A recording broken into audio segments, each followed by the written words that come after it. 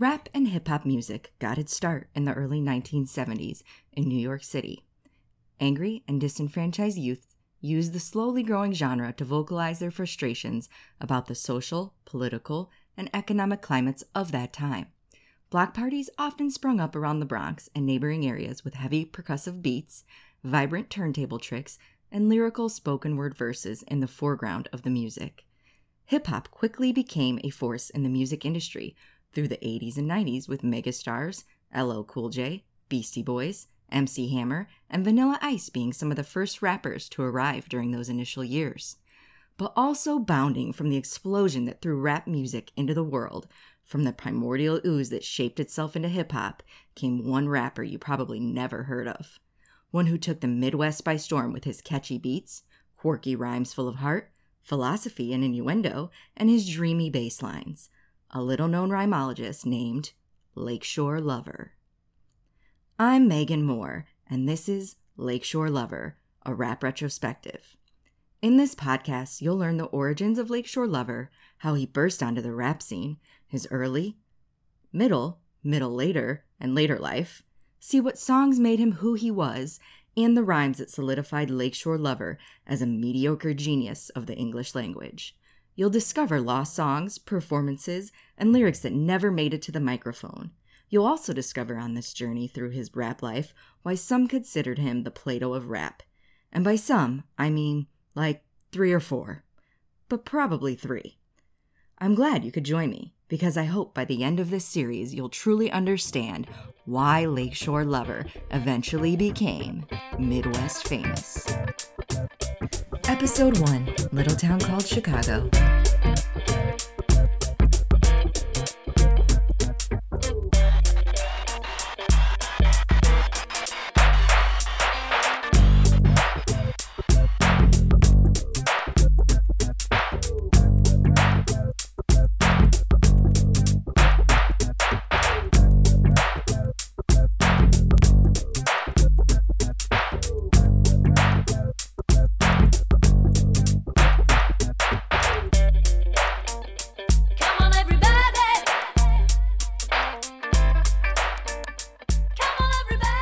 Is Lakeshore Lover, or LSL as he's affectionately known in all the rap circles.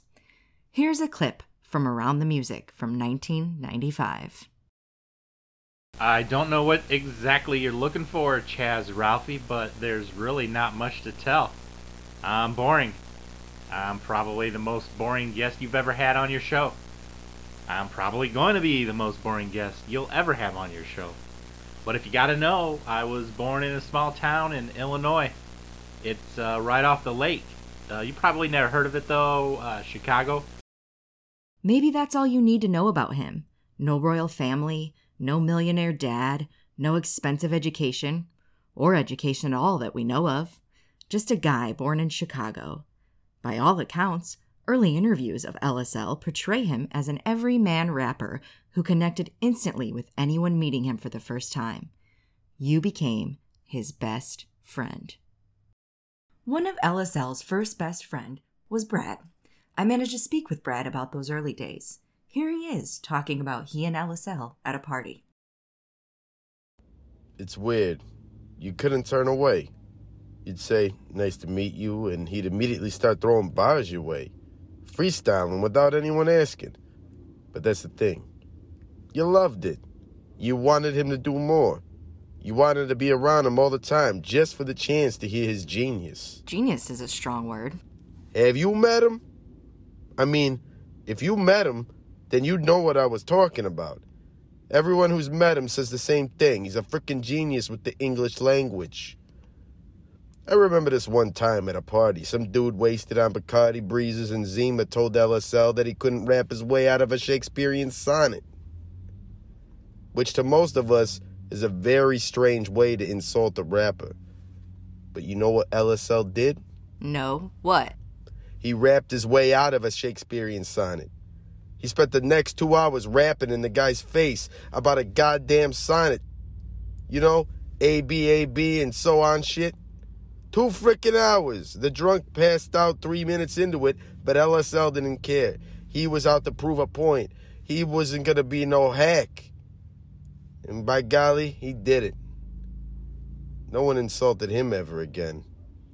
Lakeshore Lover came up through the rap world before the internet.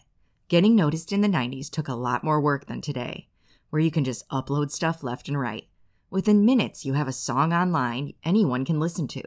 But back then, it was all about mailing physical copies of cassette tapes, spending money on envelopes, stamps, bubble wrap, and tape. Oh, and driving to the post office to slip the package into the box or to hand it over to the post office worker. And let's not forget the meal from White Castle on the way back home as a celebration of a job well done from doing all that. Here's a rare clip of LSL getting one of those said meals from White Castle. He had been practicing rhymes into a portable tape recorder and left it on as he entered the fast food joint and went to the counter. Then the dog cries woof, and a dog goes woof. Your mom is a woman, I have amorous intentions for, let's call her a milk. When we got done, she had me shook, but your mom wanted it again, so I reopened her legs like a reread book. Can I take your order? Sorry, I was just practicing my verbal swordsmanship. Your what? Yes, I mean rapping. Okay. My name? Oh, glad you asked. My name is Lakeshore Lover. I didn't ask. It's real. I'm a rapper. Am I gonna make it big? Who knows? Sometimes it's just fun to bust out some rhymes. You know what? I think I will order something while I'm here. I really crave a case of the Castles. Can I get like 30? Let's think about that for a moment. Sometimes it's just fun to bust out some rhymes. Doesn't this make some sort of sense? Do most rappers start up just having fun? Damn, I think that's a superb question. To answer that, we have to take a look at some famous rappers' early works, like LL Cool J's Radio, or Beastie Boys' Brass Monkey, or Young MC's Bust a Move. You have one song in which the lyricist can't live without his radio, one song where a trio can't live without a popular mixed alcoholic drink, and one song in which a dude can't live without dancing. Hold on, are early rap songs about not being able to live without something? Gets you thinking, right? Wow. Hey, Francis Allen. I didn't think it was going to be this windy when you guys decided to come out and do a day in the life of Lakeshore Lover. But I guess that's why they call it the Windy City, right? So here we are in front of my favorite music store, which kind of holds a special section of my heart, Francis Allen. Let's go inside, right? So the top left, the top half of my heart loves this place. So if you follow me right over here, if you look right on the wall there, that's where I saw my first drum machine. It was a pretty simple thing, really. It had like 16 buttons, screen. But for 1989, it was a technological marvel. It was called the Casio Boss, Dr. Rhythm 550. I mean, that's a cool name, right? Cooler than any other of the drum machines of that period. And if you come with me over here, on this wall straight ahead is where the clerk rang me out for it. I mean, I'll never forget anything about that night. I'm pretty sure, his name was Mike or Joe. It was Mike or Joe. Maybe a her. It was a her. It's definitely a her. Name was probably Julie or Annabelle. I don't, one of those. But regardless, it was a night to remember for me. I took that Casio drum machine home and I practiced on that thing for weeks. Like then once I figured out how to use my brother's Emerson dual tape stereo system, I'd hook it up to my Casio keyboard with my Casio drum machine and just go to that old town road. Ooh, it's a good title for a song. Hold up a minute.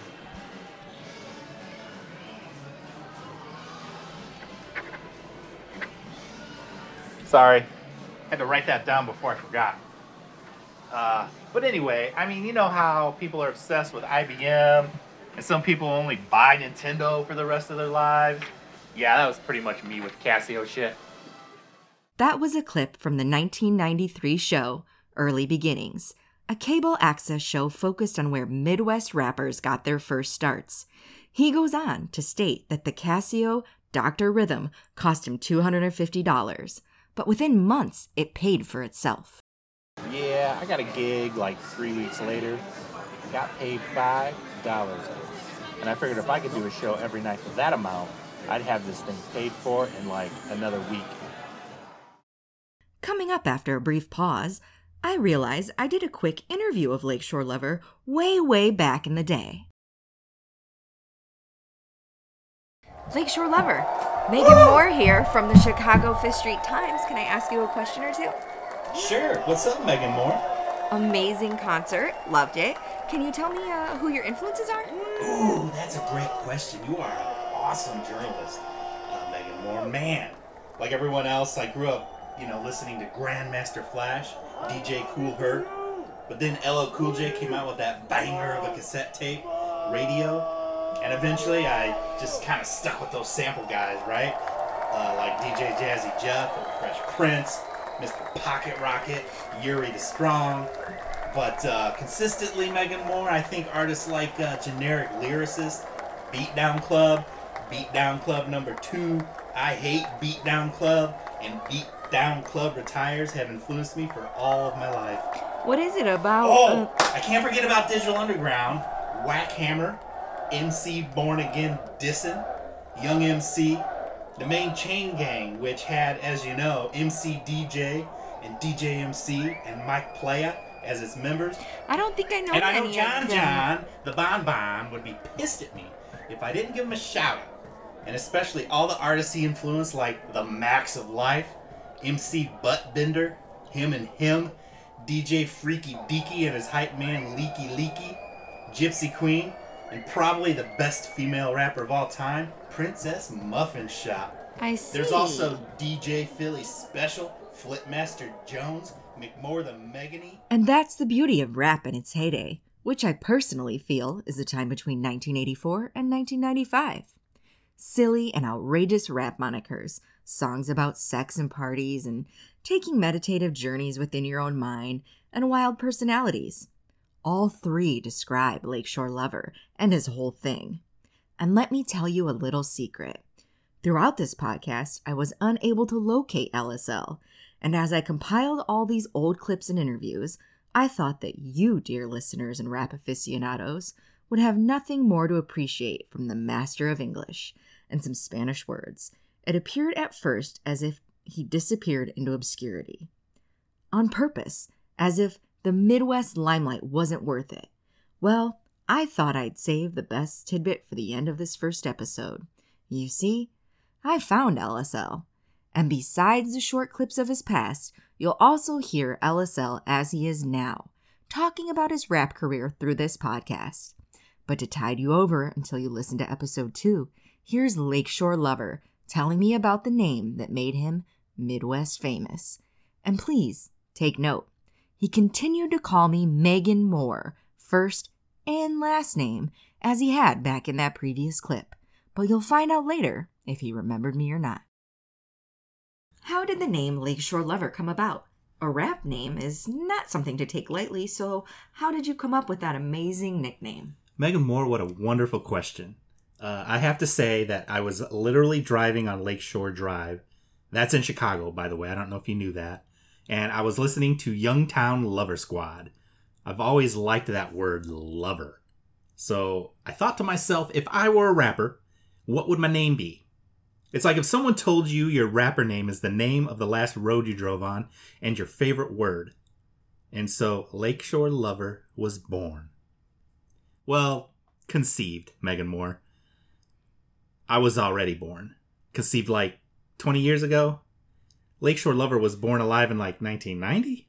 So he's really 31. Shit, that doesn't make any sense. I'm 48.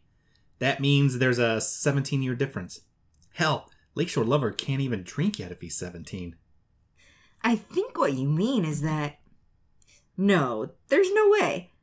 Let's forget the numbers for now. Anyway, Megan Moore, you know what I'm saying. You get it.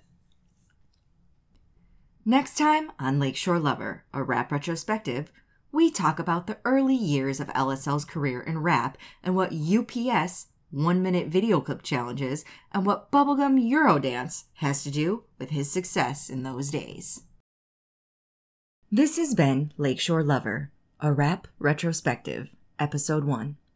I'm your host, Megan Moore. Audio engineer and editor is Gregory Thompson. Theme music and other music by, you guessed it, Lakeshore Lover. This has been a production of Wordella. Bonus content. Rap's an amazing medium. Anyone can rap. They just may not know it. Heck, you don't even have to have a beat because you can create the rhythm with your word choice and cadence and rhyme scheme. Here's all you need to know if you want to get started rapping today. Like, you can do this right now. Take how you're feeling or what you see around you and give it life. Associate it with actions. Throw it into the environment you are in. Make it move around. And keep tabs on these feelings because I guarantee you they'll change as you start spitting words, and this will alter what comes next as you continue rapping. Don't think ahead. Don't take a long time to think about the next word. Write them down. Record them. Don't worry about rhyming because you can always change or add stuff later. Consider this your first draft.